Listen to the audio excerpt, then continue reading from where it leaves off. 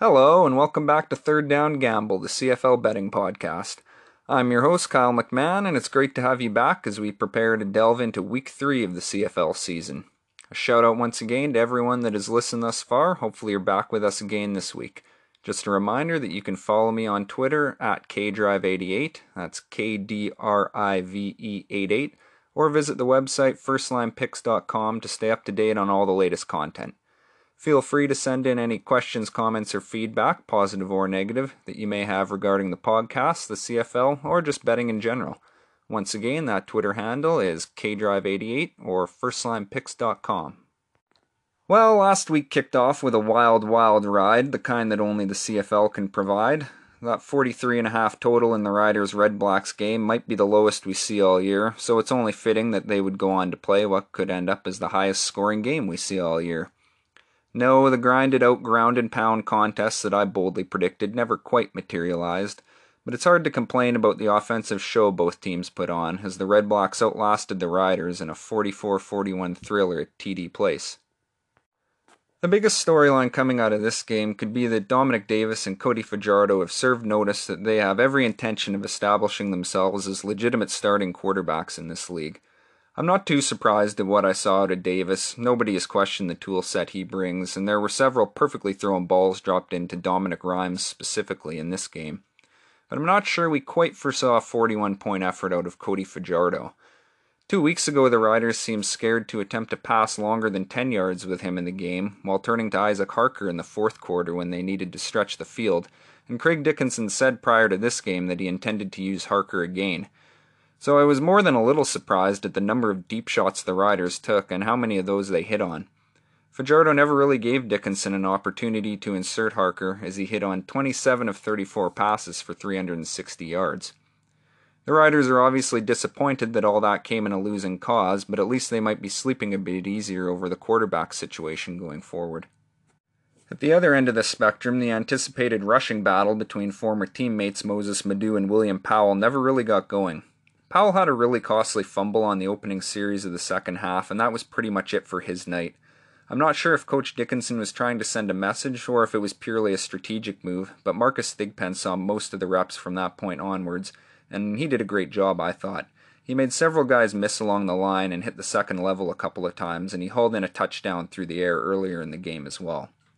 We'll see if the Riders shift to more of a 1A, 1B type situation with Powell and Thigpen going forward, or if they revert back to Powell getting most of the workload.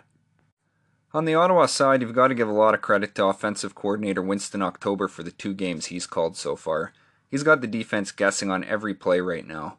I mean, you run the ball 25 times in a game you trailed most of the night in Calgary, then turn around and pass on 16 of the first 20 snaps in this one.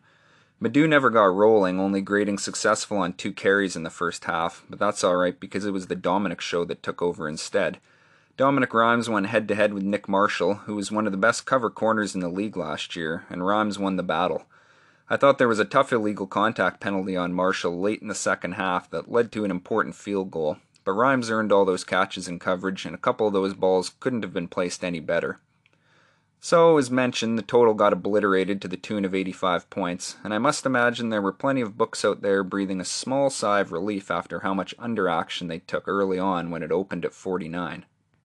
For our purposes, the Riders came through with that late major to cover 5.5 for us, and this final score brings up a couple of talking points.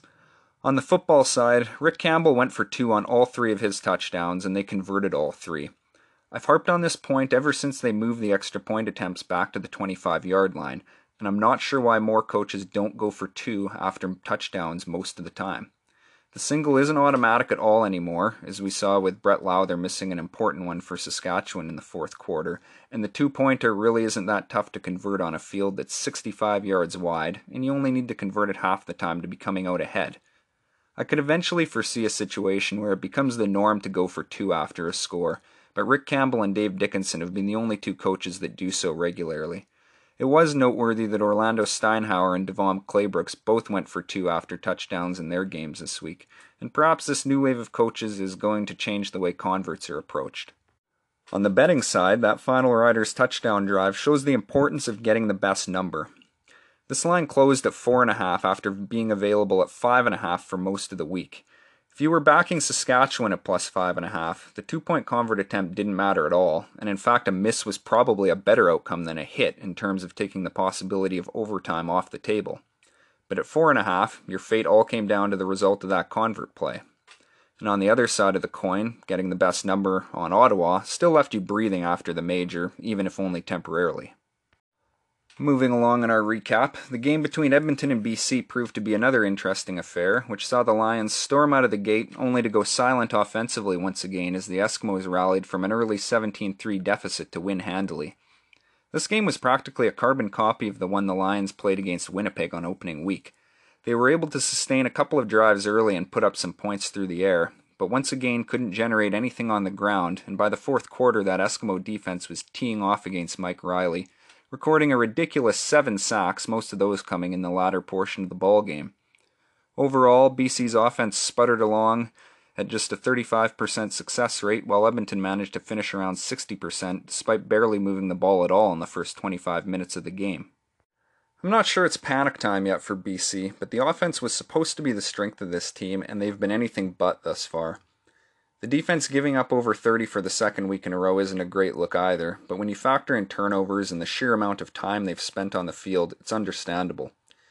Even if they're not scoring points, this offense has to find a way to at least pick up some first downs to give their defense a breather and maintain field position, or it's quickly going to turn into a disappointing season after initially having such high hopes. Edmonton seems to have taken a page out of the Winnipeg playbook with the run-pass balance they've employed so far, and we'll talk more about that momentarily as those two teams will play each other on Thursday night. The last game of the week is one the Toronto Argonauts would like to forget, as their provincial rivals from Hamilton hung up an unbelievable 64 points in what ended up as the most lopsided meeting ever between these clubs. I certainly had higher hopes for Toronto than what we witnessed on Saturday, but we need to keep things in perspective as it is just one game after all. I think what surprised me the most, though, besides such an ugly score, was how little effort the Boatmen made to establish the run, and in general I thought the play calling was below par. Toronto only ran the ball 5 times on first down in the entire game, and while it's not surprising they would shelve it in the second half with such a big hole to crawl out of, this game was still well within reach at halftime. James Wilder got all 6 carries that they attempted in the game, and considering how many running backs Toronto has kept around, I thought they might spread the ball out a little more, but we didn't see any of Declan Cross, and Chris Rainey was used purely as a return man. Brandon Burks and Tyrell Sutton didn't dress, and they're officially on the one-game injured list, though I haven't actually found any confirmation that either one is indeed hurt, and teams have been known to hide guys on the one game from time to time. In terms of running the ball, the Tiger Cats had no opposition along the line of scrimmage, and their starting 5 on the offensive line put on a clinic in this one, even forcing a fumble that Hamilton recovered after Jeremiah Masoli was picked off early in the game. Sean Thomas Erlington saw the ball early and often and broke free for several big gains before giving way to backup Malik Irons in the second half. All told, Hamilton graded successful on 65% of rushing attempts, and they were even better through the air. Toronto's linebacking core appeared to be a potential weakness coming into the year, and they really had no answer to what Hamilton was sending their way. This was the second week in a row where Hamilton opened as less than a field goal favorite, before eventually moving out to minus 4.5 on game day, and needless to say, they again covered both numbers, though this one was not a sweat in the least. Alright, moving along to what's in front of us, we have a battle of undefeated teams on hand for Thursday night, with Edmonton visiting the Winnipeg Blue Bombers. The Bombers opened as minus 3.5 favorites and have since moved to minus 4.5, with some books now at minus 5. The over-under is held pretty firm, right around 58 points. The 3.5 is right where I had this line pegged to be set at, and I'm actually a little surprised at the amount of action Winnipeg has taken thus far. Before the season began, I think they would have been a no-brainer at this number, but Edmonton has shown better than most people expected on both sides of the ball so far. As I alluded to earlier, they have looked a lot like Winnipeg on offense, preferring to mix it up with both run and pass, and generally calling a lot of quick hits and intermediate pass patterns, rather than relying on the deep ball as they did in recent seasons. The big key on the defensive side for Winnipeg is how they're going to counter Trevor Harris's quick release. Edmonton has put a lot of pressure on the middle third of opposing defenses so far with how fast Harris is getting the ball out of there, and even with injuries along their offensive line, opposing pass rushers simply haven't had any time at all to penetrate the backfield. Traditionally, teams will use the run game to soften up a defense and then attack them over the top, but it has almost been the opposite approach from the Eskimos, who've used the quick passing game and some tempo to wear down the middle of the field before turning CJ Gable loose in the second half to run against tiring tacklers. Winnipeg has their rock in the middle in the form of Adam Bighill, and it's going to take a strong effort from him and his fellow linebackers to disrupt an Edmonton offense that's rolling right now. This will be the Eskimo defense's first test against a well-balanced offense. They've put in 6 really solid quarters out of 8 so far, but containing Andrew Harris is going to be their biggest challenge of the young season. New defensive coordinator Philip Lawley has run a much more aggressive blitzing defense than the bend but don't break defenses run by his predecessor Mike Benavides. BC had no answer to it last week, due in large part to their failure to get a run game going or employ the screens and swing plays that can back off a blitz. Those plays are Winnipeg's bread and butter, so while I'm sure Lawley has no plans to dial back the pressure, he'll likely need to make some adjustments for the blitz to remain as effective as it has been. In any case, the Bombers' offensive line knows they have their work cut out for them. There's some new faces on this unit, but a strong effort in BC 2 weeks ago is a promising sign. The veterans Stanley Bryant and Jamarcus Hardrick will be going up against Kwaku Boateng and Nick Usher on the edge, and Usher had a real breakout performance against BC. Mike Moore had a really strong game in the interior as well, and of course Almondo Sewell is considered one of the strongest men in the CFL, so we'll see if Winnipeg's inexperienced interior is able to stem their pass rush. Ultimately, I think the battle between these guys might be what turns this game one way or the other. The only defense that was really able to get over on this Bombers offense last season was Saskatchewan's aggressive unit, who forced a steady stream of turnovers against them, at least in the regular season. Matt Nichols is not a mobile quarterback and has had issues with turning the ball over when the defense brings the heat throughout his career, but if Winnipeg's line holds up, there's no reason to think their offense won't move the sticks. Edmonton had a great effort from their secondary last week, but Anthony Orange and Don Unamba are still out injured, and they could be vulnerable if Nichols has time to go through his progressions. This looks to be the first game of the year where I'm somewhat at odds with the market. Edmonton has shown enough in 2 games that I was reluctant to back Winnipeg giving up any more than a field goal. As this line moves closer to a touchdown, I'm leaning strongly towards seeing value in the underdog Eskimos. Winnipeg having to take an early bye in Week 2 wasn't exactly ideal, and I think there's potential for a little bit of first half rust, in contrast to an Eskimos team that is riding some early momentum. Fast starts to the season have been the norm under Jason Moss, who has a pretty strong track record against Mike O'Shea, and I'd be surprised if this game was decided by more than one possession either way. With the way these two offenses have shown up, it's natural to expect points, and the books have responded accordingly with the over-under at 58. Something to be mindful of here is that neither offense has shown that they're willing to stretch the field, and that lack of big play potential has me thinking this game might be a good candidate for what I'll term a sneaky under. 2-and-outs will likely be rare in this game, and while it sounds counterintuitive, this could actually hamper scoring by burning up more clock. Punts occurring between the 40s is often a death knell for an over, and it wouldn't surprise me to see a handful of those in a game between 2 evenly matched opponents. In light of their 50-point manhandling of the Argos, the books have wasted no time in making the Tiger Cats prohibitive favorites against the visiting Alouettes, this line opening at a full 2 touchdowns in favor of Hamilton. The total is also the highest we've seen yet this season, coming in at 59 points. I've got to be honest, I think both of these numbers are a pretty substantial overreaction to one result. Hamilton definitely got their offense on track last week, but I think even they would admit that pretty much everything went right for them in the process. It's going to be pretty tough to duplicate that kind of performance for a second week in a row, and at such a hefty number, even a 35-point effort would be no guarantee of covering. That same offense only scored a single touchdown in Week 1 after all, so it's not like a 30-plus point performance can be taken for granted, even against a weak-looking opponent.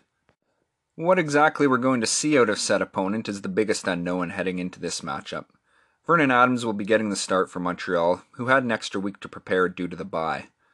Unlike Winnipeg, who I think could be hampered by the early bye week, Montreal having an extra week for new head coach Kahari Jones to get settled into the role that he only assumed on the eve of the regular season opening could be a positive. Antonio Pipkin was ineffective before leaving the season opener with an injured ankle that still has him sidelined. It was only 1 quarter of football, but Adams did look a whole lot more capable in relief than he has in most of his previous showings in this league, and we shouldn't forget that he led a big rally and almost pulled out a stunning win against an Eskimos team that shut down Mike Riley their next time out. Montreal is going to have to get William Stanback going along the ground better than they did in Week 1 if they're going to move the ball against this Hamilton defense, which has quietly turned in 2 very efficient performances. Adams himself will need to make use of his legs as well, and if there is one criticism to be had of this Ticats defense, it's that they've allowed 59% of opponent rushes to grade successful, which rates second last among the 5 teams who've played 2 games. If Montreal can avoid second and long situations, they'll at least be able to keep this defense guessing to some extent. As far as their own defense goes, they're going to need a better effort than what they provided in the season opener. Trevor Harris killed them with intermediate passes, and I was expecting a lot more out of this rebuilt secondary. The good news, potentially, is that they won't be facing the same type of quarterback this time out. Jeremiah Masoli has tended to move around within the pocket and improvise quite a bit in his first 2 games, and he has made some ill-advised throws in the process. I would imagine that protecting the football and knowing when to check down or toss it away will be stressed this week, as losing the turnover battle is probably the one thing that could put Hamilton at serious risk of losing the football game. I'd look to Montreal to try some blitzing off the edge in order to flush Masoli from the pocket. Hamilton's ironclad O-line will give him all day to find Brandon Banks, among others, if you allow him to do so, and I believe it's critical that the Owls come through with an effective pass rush. In spite of their Week 1 showing, I'd be willing to trust the backfield personnel in single-man coverage in order to bring extra blitzers, but we'll see if the Owls coaching staff agrees. So given what I've just laid out here, I'm probably not surprising anyone by saying I agree with the move down to -13 from the opening number, and I'd guess that we might see another point get shaved off as kickoff approaches. Double-digit favorites have always been a tough sell in the CFL, especially this early in the season. We don't have to look too far back to find an example of a team left for dead before the calendar even turned to July, pulling off a surprise result. If you recall, these same Alouettes went into Regina in Week 3 last season and defeated the Rough Riders outright, just a week after the Blue Bombers hung a 56-10 beating on them at home. This total is interesting as well, and potentially a reaction to 6 out of 7 games so far hitting the over, but beware of small sample sizes. A total pushing right up against 60 is as high a number as you'll typically see a line set at, and I'm a little mystified that Montreal is one of the teams involved in such a situation. As much as I think Montreal can keep this game respectable, I still don't envision that being on the strength of a great offensive showing, especially considering Hamilton's strong pass defense so far. A bet on the over is probably reliant on the Tiger Cats scoring nearly 40 points, which is a big ask of even the strongest offenses. This number has trickled down a little, now sitting at 58 points, and it would have to go a few more points in that direction before the under stopped looking like the more attractive play to me. Onward we go to another all-Western showdown, this one pitting the surprisingly winless Lions and Stampeders against each other on Saturday night at McMahon Stadium in Calgary. This is another game where the home side has opened as a huge favorite, with the Stampeders listed as -10.5 chalk, a number that is yet to see any movement. The total of 53 has also held firm thus far. I discussed the Lions' struggles offensively off the top, and I won't spend too much time beating on that drum further, but the Stampeders themselves are coming off one of the more lackluster offensive performances we've seen from them in recent memory. Their opening week effort against Ottawa saw them struggle mightily along the ground, and the passing game wasn't a whole lot better either, so they're going to be looking for a bounce-back performance as well.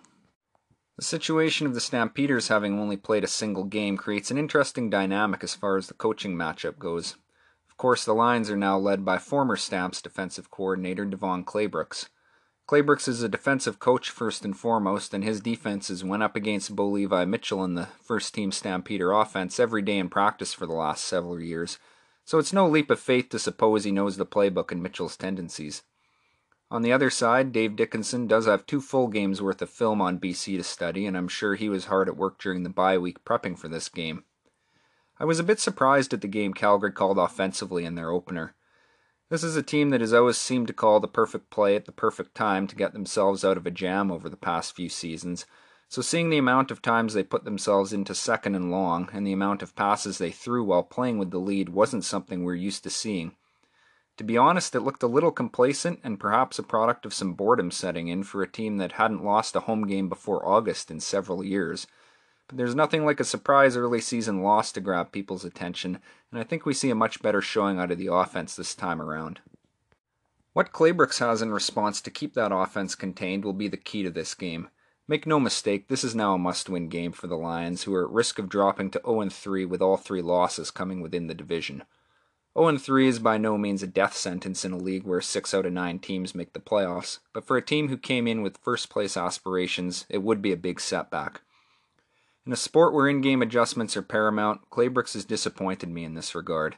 In both games so far, the Lions have started strong on both sides of the ball before their offense ground to a halt and the defense eventually buckled. Their offensive line has taken a lot of heat this week after Mike Riley was battered left and right against Edmonton, but even the best lines can be made to look porous if the defense doesn't respect the threat of a run. John White has seen practically all of the carries thus far and provides a lot of value as a strong blocker, but I'd really like to see Brandon Rutley given more of a look at this position. White is a straight-ahead runner capable of delivering a hit, but injuries have robbed him of any explosiveness and ability to sidestep tackles that he may have once possessed. A shiftier, quicker back in Rutley would be a change of pace for an offense that needs to figure out how to move the sticks along the ground in a hurry. It won't be easy to run on Calgary's front seven, who actually did a pretty good job of keeping Moses Madu in check in their first game. But as Ottawa showed, even runs that only pick up 3 or 4 yards can be effective in opening up play-calling options in second and medium situations. Calgary's defense only forced second and long on 30% of their defensive series against the Red Blacks, and eventually they got worn down. If anyone is going to know where weaknesses in this Calgary defense that can be exploited lie, it's Claybrooks. From a BC perspective, I'm cautiously optimistic that they'll be able to move the ball better in this game than the previous 2. To echo my thoughts on the Hamilton-Montreal game, laying this many points this early in the season when teams are still trying to find their way is a big risk. Funny things tend to happen in week 3 or 4, and while you don't want to underreact to the results we've witnessed, I can't get on board with writing the Lions off just yet, even as somebody who felt they were being overrated coming into the season. A little bit of early season desperation can often yield a big effort, and while Calgary is under the gun a little bit themselves at 0-1, BC really needs to bring their A game in this one. This is another game where I think the team who's already played twice, including one on the road, is going to be at a slight advantage compared to the team that just took a 2-week break that they probably didn't really want. These teams were pretty much co-favorites to win the Grey Cup 2 weeks ago, and we haven't yet played enough football to justify the winless Stampeders laying 10.5 points, despite BC's struggles. Covering 10.5 and winning the game outright are obviously 2 entirely different things, but at plus 375, or 4.75 in decimal odds format, I actually think the money line has very solid value here as well, and might be worth a sprinkle. As far as the over-under 53 goes, Calgary's been a very tough team to get a handle on as far as totals go in recent seasons, to the point that you're pretty much throwing a dart, so I'd maybe avoid this one. If you're really eager to get a totals bet down, I'd lean towards the first half over, for no other reason than BC has shown the ability to move the ball early in football games and easily went over in the first half of both their previous games. Last but not least, the nation will celebrate Canada Day CFL style with a matchup between the Toronto Argonauts and the host Saskatchewan Roughriders, who opened as 13.5-point favorites in another game with a rather large number. Total for this one sits at 54. So we've got 2 winless clubs going head-to-head in this one, but the manner in which Saskatchewan found themselves at 0-2 is obviously a little different than how the Argos performed in their lone game.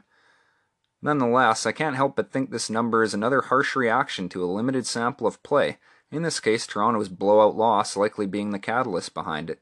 You've got to turn the page quickly in the world of sports, and I'm sure they're focused on what they need to do right to ensure Coach Corey Chamberlain has a successful return to the city he led to a Grey Cup in 2013, rather than everything that went wrong against Hamilton. I think first and foremost the Argonauts need a better showing from their offensive line. They made headlines before and during training camp with the releases of Chris Van Zyl and Josiah St. John, and the somewhat new-look O-line was not particularly effective against Hamilton, giving up 4 sacks and failing to open any holes for the run game. Their job will not get any easier in a matchup against Saskatchewan's defensive line, who have only allowed just under half of opponent runs against them to grade successful. I'd like to see Toronto get a little more creative here, as just trying to run it up the gut is not going to work against this defensive front.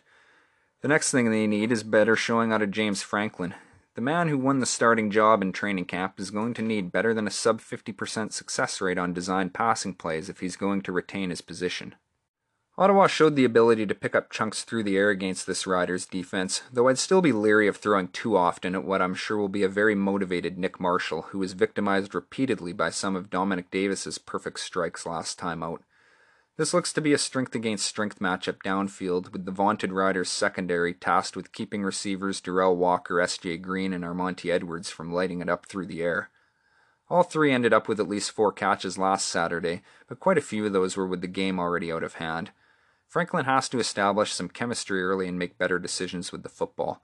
A terrible pick thrown right into the hands of Simone Lawrence ended up being the straw that broke Toronto's back in the previous game and started the blowout, and critical mistakes like that can't happen. I would expect a strong pass rush from the Riders in an attempt to force mistakes, so Toronto's ability to move the pocket around is going to come into play.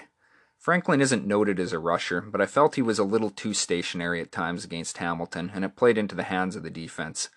I think Toronto can be effective with a short passing game, and they did try this to a point against Hamilton, but too many receivers were stationary upon catching the ball and got swallowed up quickly.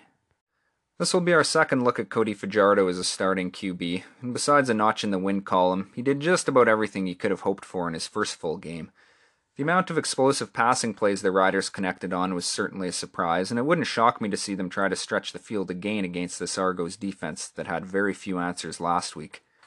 If Powell and Thigpen in the backfield are able to run anywhere near as effectively against the Argos as the Ticats did, this should open up a lot of options in the passing game. Still, I think the Riders need to be a little weary of taking too many shots downfield early. One great game from Fajardo, who was largely ineffective against Hamilton for 3 quarters in the season opener, shouldn't be enough to alter Craig Dickinson's initial philosophy coming out of training camp, which was to establish the run and control time of possession first and foremost. Until Toronto's front 7 demonstrates an ability to stuff the run, I'd expect a steady dose of Powell and Thigpen. The Riders have run on 50% of their first down plays thus far, and there's no reason to change that against this defense. The line for this one has made its way down to minus 11.5, and with the game not taking place until Holiday Monday, there's still plenty of time for more movement. It's not out of the question that the results we see in the first 3 games could have a small influence on where this number goes during the lead-up to kickoff. As I've stressed throughout the show, these are some of the largest spreads we're likely to see all year, and how good or bad the heavy underdogs show in the earlier games could hold some sway in the minds of bettors. I don't think we'd quite crack the minus 10 barrier, but I could see another point or point and a half getting shaved off this spread by Monday evening. I think the value still lies with the boatmen for as long as this spread remains above 10 points, and if you were able to grab 13.5 at the open, I think you've got a pretty promising investment on your hands. The total is tough to get a good read on, and not surprisingly perhaps, it hasn't shown much movement, falling just a hair to 53.5 from the 54 open. The fact is, both sides of the ball have looked good and bad for Saskatchewan so far, while Toronto was poor in all facets last Saturday. I think the Riders we saw in Week 1 are probably a more accurate representation of things to come than the Riders we saw in Week 2, but the Argos are too much of an unknown at this point for me to feel confident staking either side of this total. I'm looking forward to all 4 of these games, and all 4 have a reasonable degree of importance even though it's only Week 3. There's a few numbers I like this week, but if there's one that stands out above the others, I'd have to give it to the Lions getting 10.5 points in Calgary. A wounded animal tends to fight back the hardest, and I think we see all hands on deck for the Lions on Saturday night, and they find a way to at least keep it close in an effort to secure their first victory of the season. That will wrap things up here for episode number 3 of Third Down Gamble. Hopefully things are sounding a little smoother with each passing week, and I thank everyone again for tuning in. Once again, if you'd like to get in touch, don't hesitate to hit me up on Twitter at KDrive88 or on the web at firstlinepicks.com. Enjoy the holiday weekend, enjoy the football, and whichever side you're on, best of luck, and we'll see you again next week on Third Down Gamble.